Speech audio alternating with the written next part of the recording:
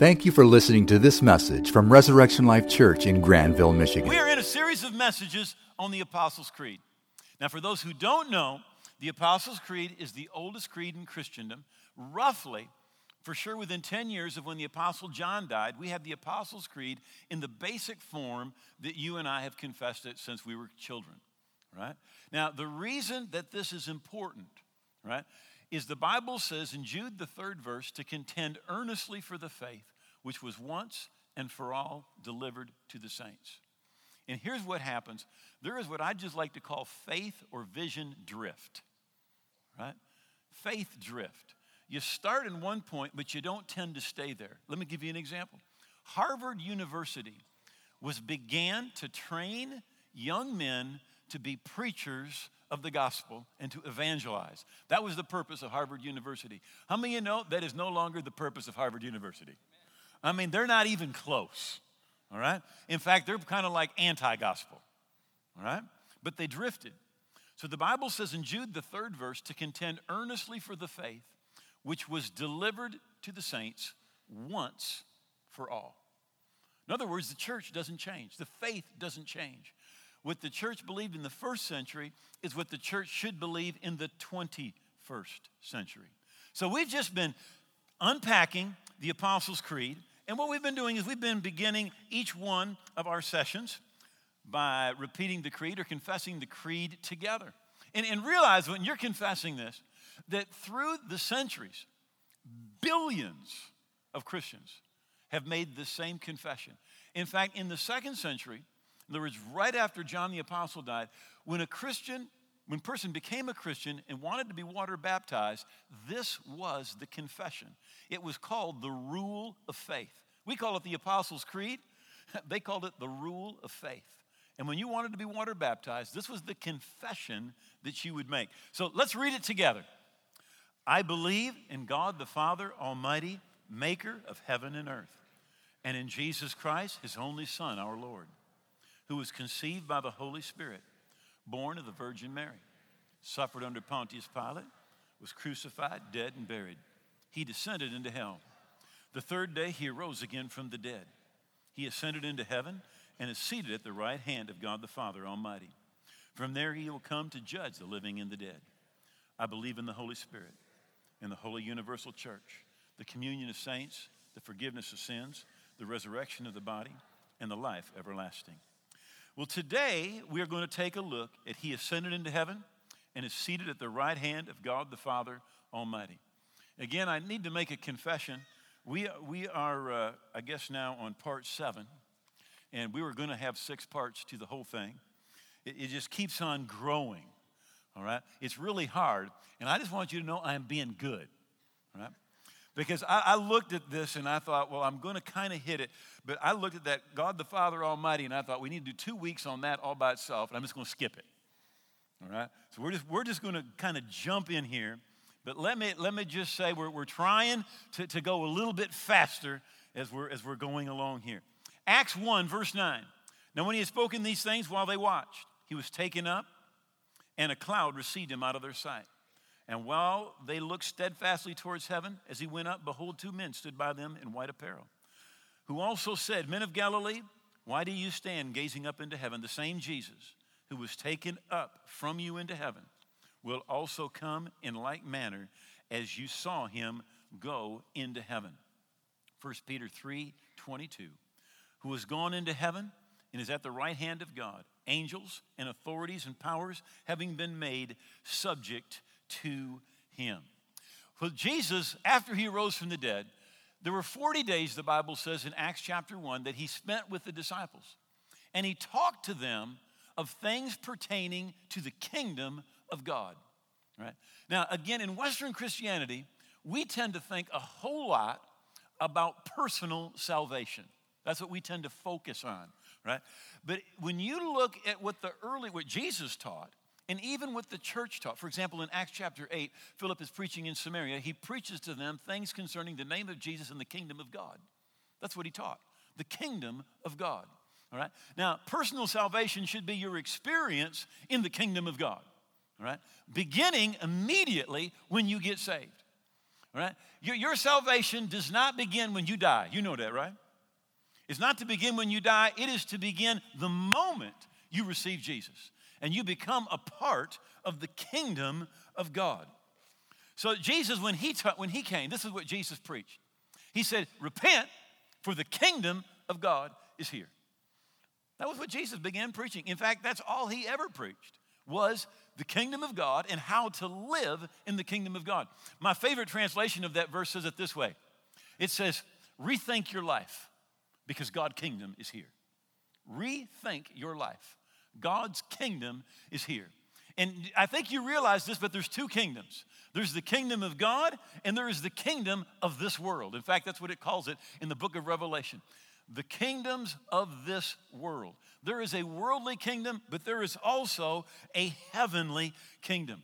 When Jesus sent out his disciples, he said to them, go, saying, the kingdom of God is at hand.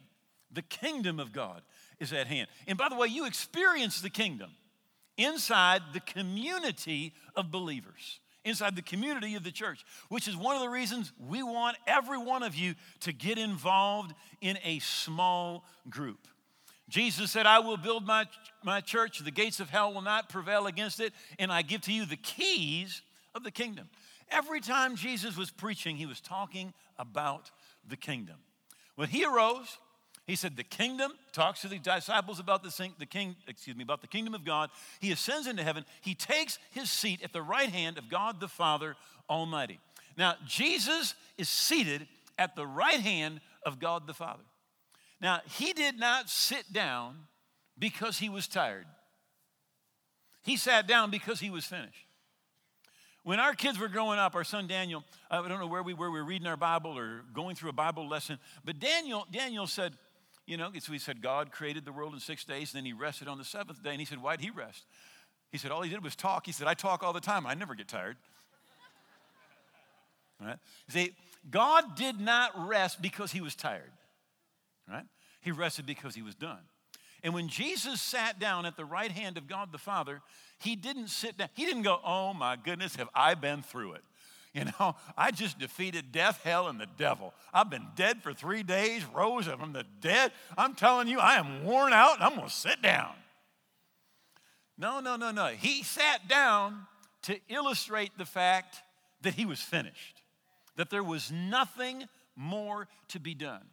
In 2 Corinthians chapter 5, the Bible says that God was working in Christ, restoring the world to himself. So when Jesus is on the cross, God's working in Christ. But he's not working on Christ. He's working in Christ, but not on him. He's working on you because he was your representative. In everything that he did, he represented you and me. God was working in Christ, but not on Christ, on you. He was doing something in you. What was he doing? He was restoring you to himself. So Jesus gets to heaven, he has his blood, he puts his blood on the mercy seat. And again, let me just review for just a second. In the Old Testament, if you ever read it, you get to the part about the tabernacle. How many have read your whole Bible? All right. And there is this one part where and Moses goes up on Mount Sinai, and God says, build me a tent, a church, a portable church building. And make it exactly like this. And God tells him how to make it. And I mean, there's like chapter after chapter, and it's got to be this color and this long and this thick and this kind of hook, and then put this is silver and this is gold and this make it this wood, and then cover it with gold and then do this and then do that. And I mean, you're like, oh, what is it all about? Well, here's the answer. It's about a box. There's a box that goes in one part. All right? There's the main section, then there's the holy place, and there's the most holy place. Right? And in that most holy place, there is a box. And everything is about the box. Right? It's called the Ark of the Covenant. All right? Now, some of you know about this because you saw Raiders of the Lost Ark. So you know. You know above all things, do not open. All right? Do not open. You know that. All right? But what they said there is not true. Okay. But you don't open it. Anyhow. Inside, 10 Commandments. That's what's there. But once a year on the Day of Atonement, Leviticus chapter 16, and only once a year the priest could go in, and he would go in with blood. The Bible says never without blood. he would go in and he would sprinkle that blood over the mercy seat. And when he would come out, the other priests would blow silver trumpets and say, the sacrifice for your sin has been accepted. But God told Moses, make it exactly like I tell you, because it's a copy of a temple, the book of Hebrews says, that God has in heaven. So it says in Hebrews 9:12, neither by the blood of goats and calves, but by his own blood, he entered into the holy place, having obtained eternal redemption. Now, the priests had to go in every year with the blood of bulls and goats, because the blood of bulls and goats couldn't take away take away sin. The Amplified says he went once for all into the holy of holies of heaven, not by virtue of the blood of goats and calves, by which to make reconciliation between God and man, but his own blood, having found and secured a complete redemption and everlasting release. So what Jesus did with his blood was he found or obtained a complete redemption and everlasting release. That means that God did not leave anything out. It's complete. You are never going to pray to God and say, God, we've got this problem, and God go, oh my goodness, what are we going to do? We never thought about that. Surprise, surprise. Jesus, we missed it. No, he secured a complete redemption. He planned and provided for every area of our life through faith in the blood of Jesus.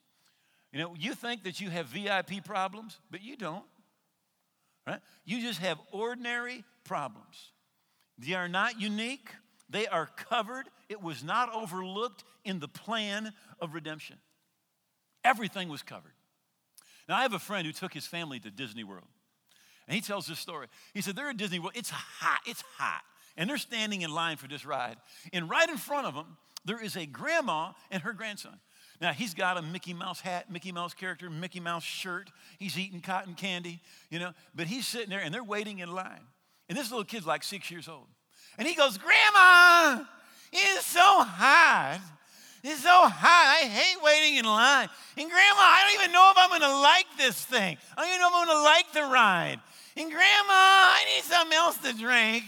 And Grandma, I think I just want to go back to the hotel and play in the pool. And Grandma, why do we have to wait in line? What are you thinking right now? Well, Grandma said, listen. She said, we have come. I have driven hundreds and hundreds of miles all the way from Arkansas to bring you here. Now, you know this, don't you, that the toothbrush was invented in Arkansas? Because if it had been invented anyplace else, it would be a teeth brush. But it's from Arkansas, so it's just a toothbrush. But, that's the best I've got for today. Come on, help me, somebody. And all you people from Arkansas, forgive me. You're gonna have to practice your Christian faith right there. All right. And then she says, and I paid $1,200 for our hotel and tickets and food, and you will have fun. All right. I think God in heaven looks down at his children sometimes. And he says, I sent my son all the way from heaven. And he paid a high price with his blood to secure for you a complete redemption and an everlasting release. And you put some faith in the blood and have some victory. He does not want you to go through life depressed, defeated, ashamed, a victim, in bondage. He's just God saying in heaven, he's saying, shake it off. Put some faith in the blood. Put some faith in the blood.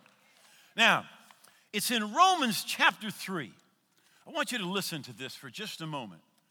Romans, the 3rd chapter, 25th verse. Whom God has set forth to be a propitiation, literally a sacrifice or a mercy seat. Some of your translations say sacrifice. Some of them say mercy seat. Through faith in his blood. See, Jesus becomes your sacrifice, the sacrifice for your sin, through faith in his blood. Now, faith is largely dependent on knowledge because faith comes by hearing, all right? So let me just take a few moments and talk to you about the blood of Jesus, the blood that he put on that mercy seat, all right? Now, if you were to ever go to church with Moses, you know, in my mind, I've been preparing a series of messages that I'm going to be doing from Hebrews chapter 11 about asking the greatest heroes of faith what lessons they'd like to teach us. And if you ever got with Moses, he's got some things to tell us.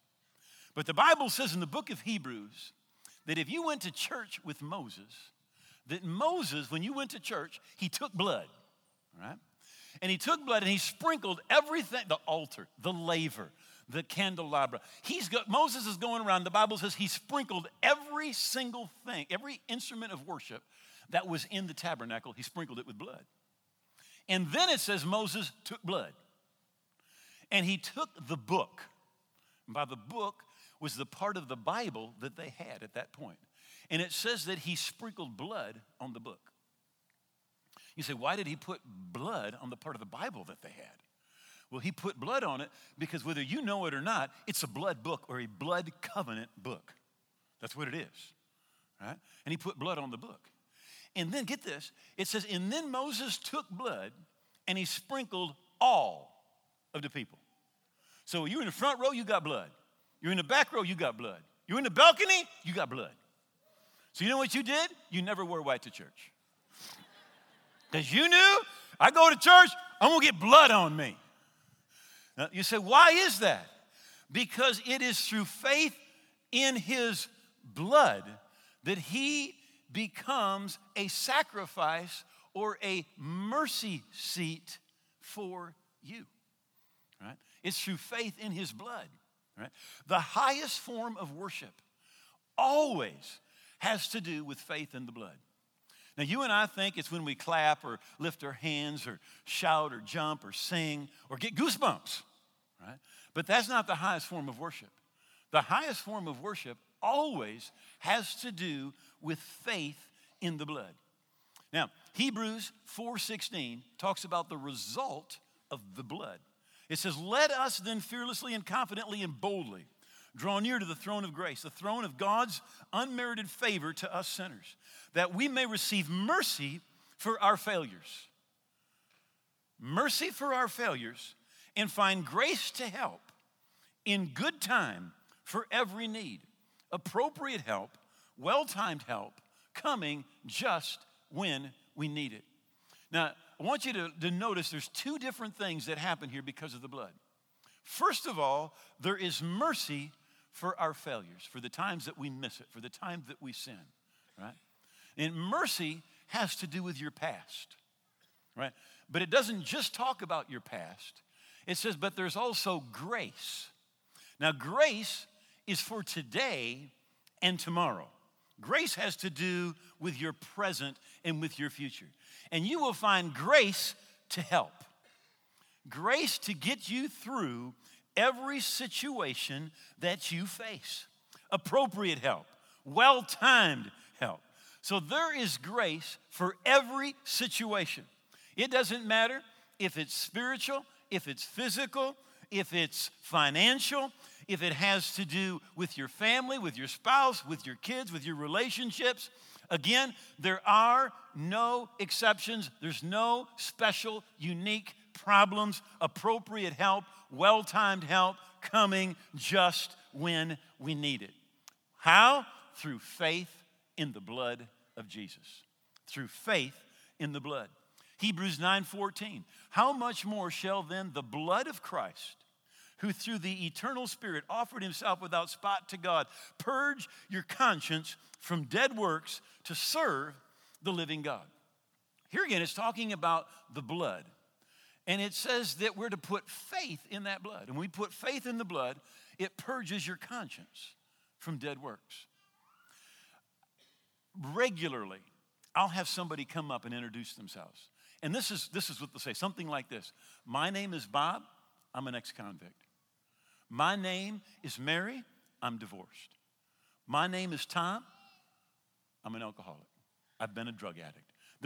They'll just list something. And what they're doing is they identify themselves, listen, based on their past failure. Right? But what the blood of Jesus, the Bible says, will do is it will cleanse your conscience from dead works.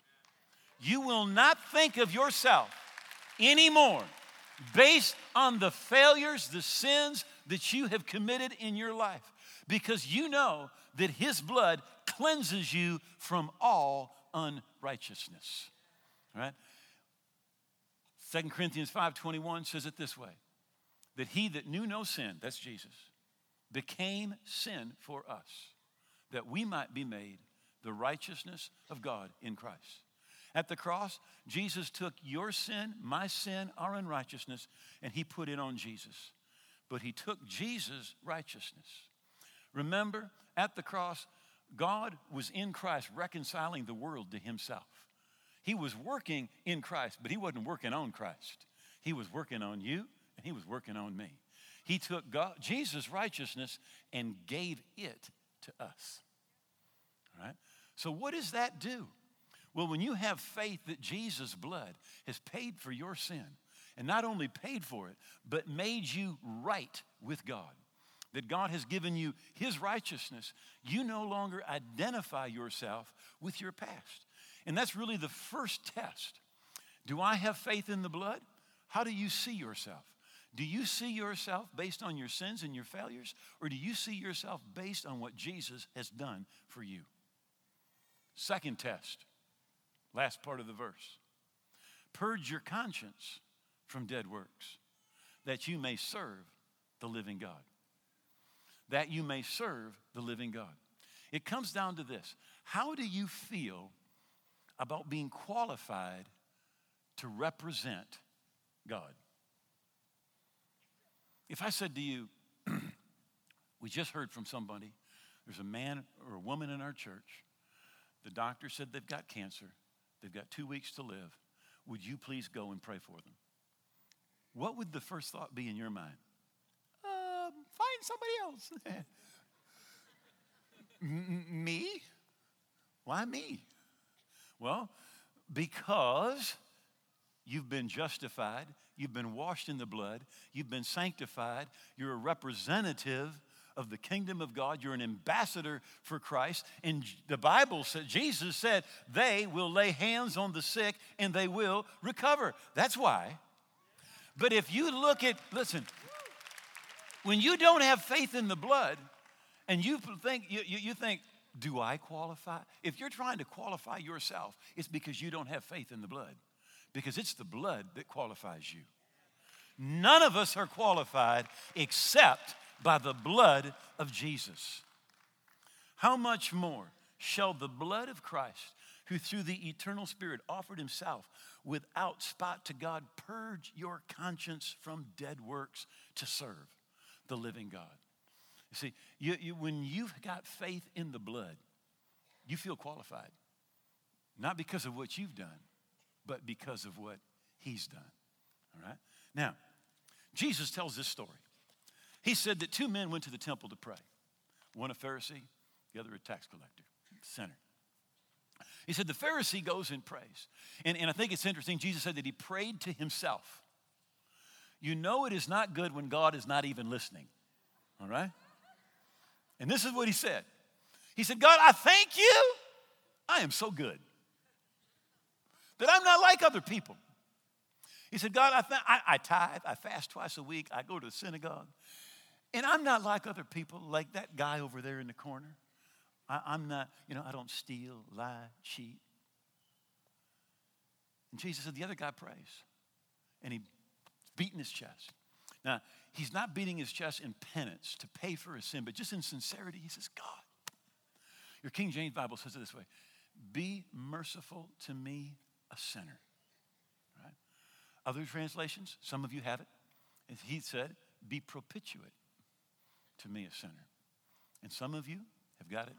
It says, be a mercy seat to me, a sinner.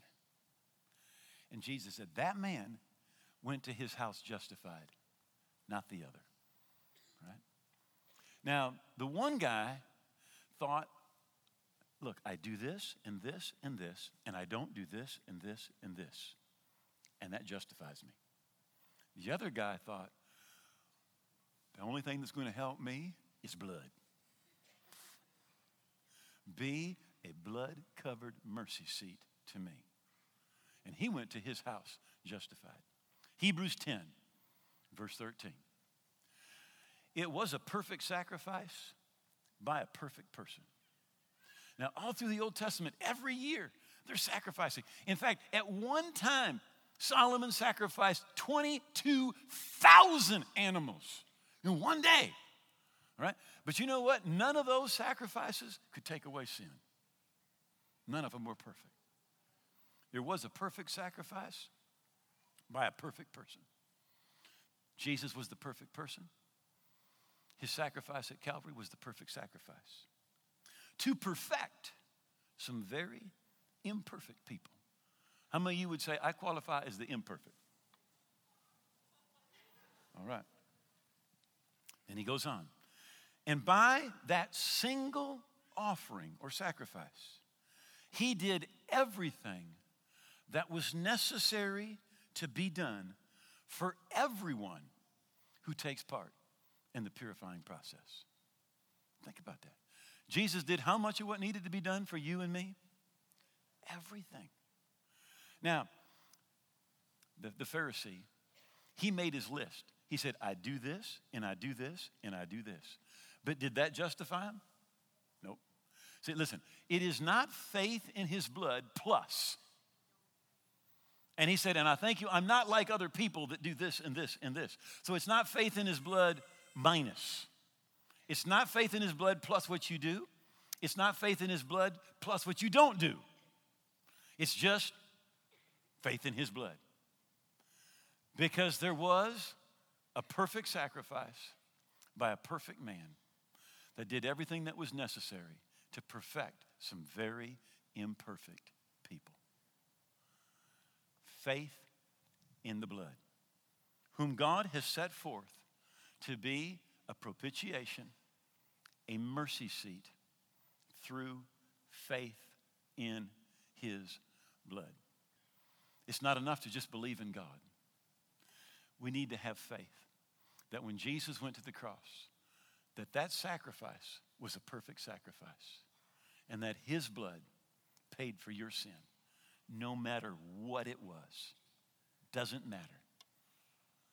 He obtained a complete redemption. Doesn't matter the sin, doesn't matter the need. He obtained it. Would you please bow your heads for just a moment? You're here today. You're not right with God. Maybe you're drifted away from the Lord. Maybe you don't know where you stand with God. I've talked to people and say, are you a Christian? And they say, well, I hope I am. I'm trying to be. I've always thought when I died, I'd find out if I made it. But the Bible says, know that you have everlasting life. You're not supposed to die and find out. You're supposed to know today, by faith today, that you're forgiven, that you're right with God, that you're on your way to heaven. And if you don't know that, you're not where you should be with God. And I want to personally beg you today, do not gamble with your soul. You need to know that you're right with God. And this is for you if you don't know. Or if you say, I know I'm far from God, but I want to get right, then this is for you. Now, in just a moment, I'm going to count to 3. When I say 3, I want you to lift your hand. What's going to happen is this. We're going to pray together. And God is going to meet you in this place. And as you put faith in his blood today, you're going to be forgiven. Jesus is going to come into your heart. He's going to make you a new person on the inside. You're going to be a part of the kingdom of God. But Jesus said, I'm the way, the truth, and the life, and no one comes to the Father except through me.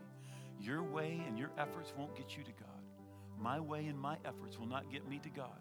There is one way, and that's through Jesus. And as you lift your hand today, you're saying this first of all. God, I know that I'm a sinner. I know I need a Savior. And I know there's only one. It's Jesus. And I'm coming to him today to be saved. One. When you lift your hand, you're saying, God, today, I'm turning my back on my old life. I am no longer going to live to please myself. I'm making Jesus the Lord of my life, and I'm going to live for him every day. 2, now get ready when I say 3 to lift that hand. When you lift your hand, you're saying, today by faith, I'm receiving Jesus. He's going to come into my heart. He's going to blood wash me from my sin. I'm going to be forgiven. He's going to make me a new person on the inside. I'm going to be a child of God, a part of the family of God on my way to heaven. 3, lift it up right now. Pray with me. For more information about Res Life, please visit our website at reslife.org. If you have questions about Res Life or would like directions to visit us, please feel free to call 616-534-4923.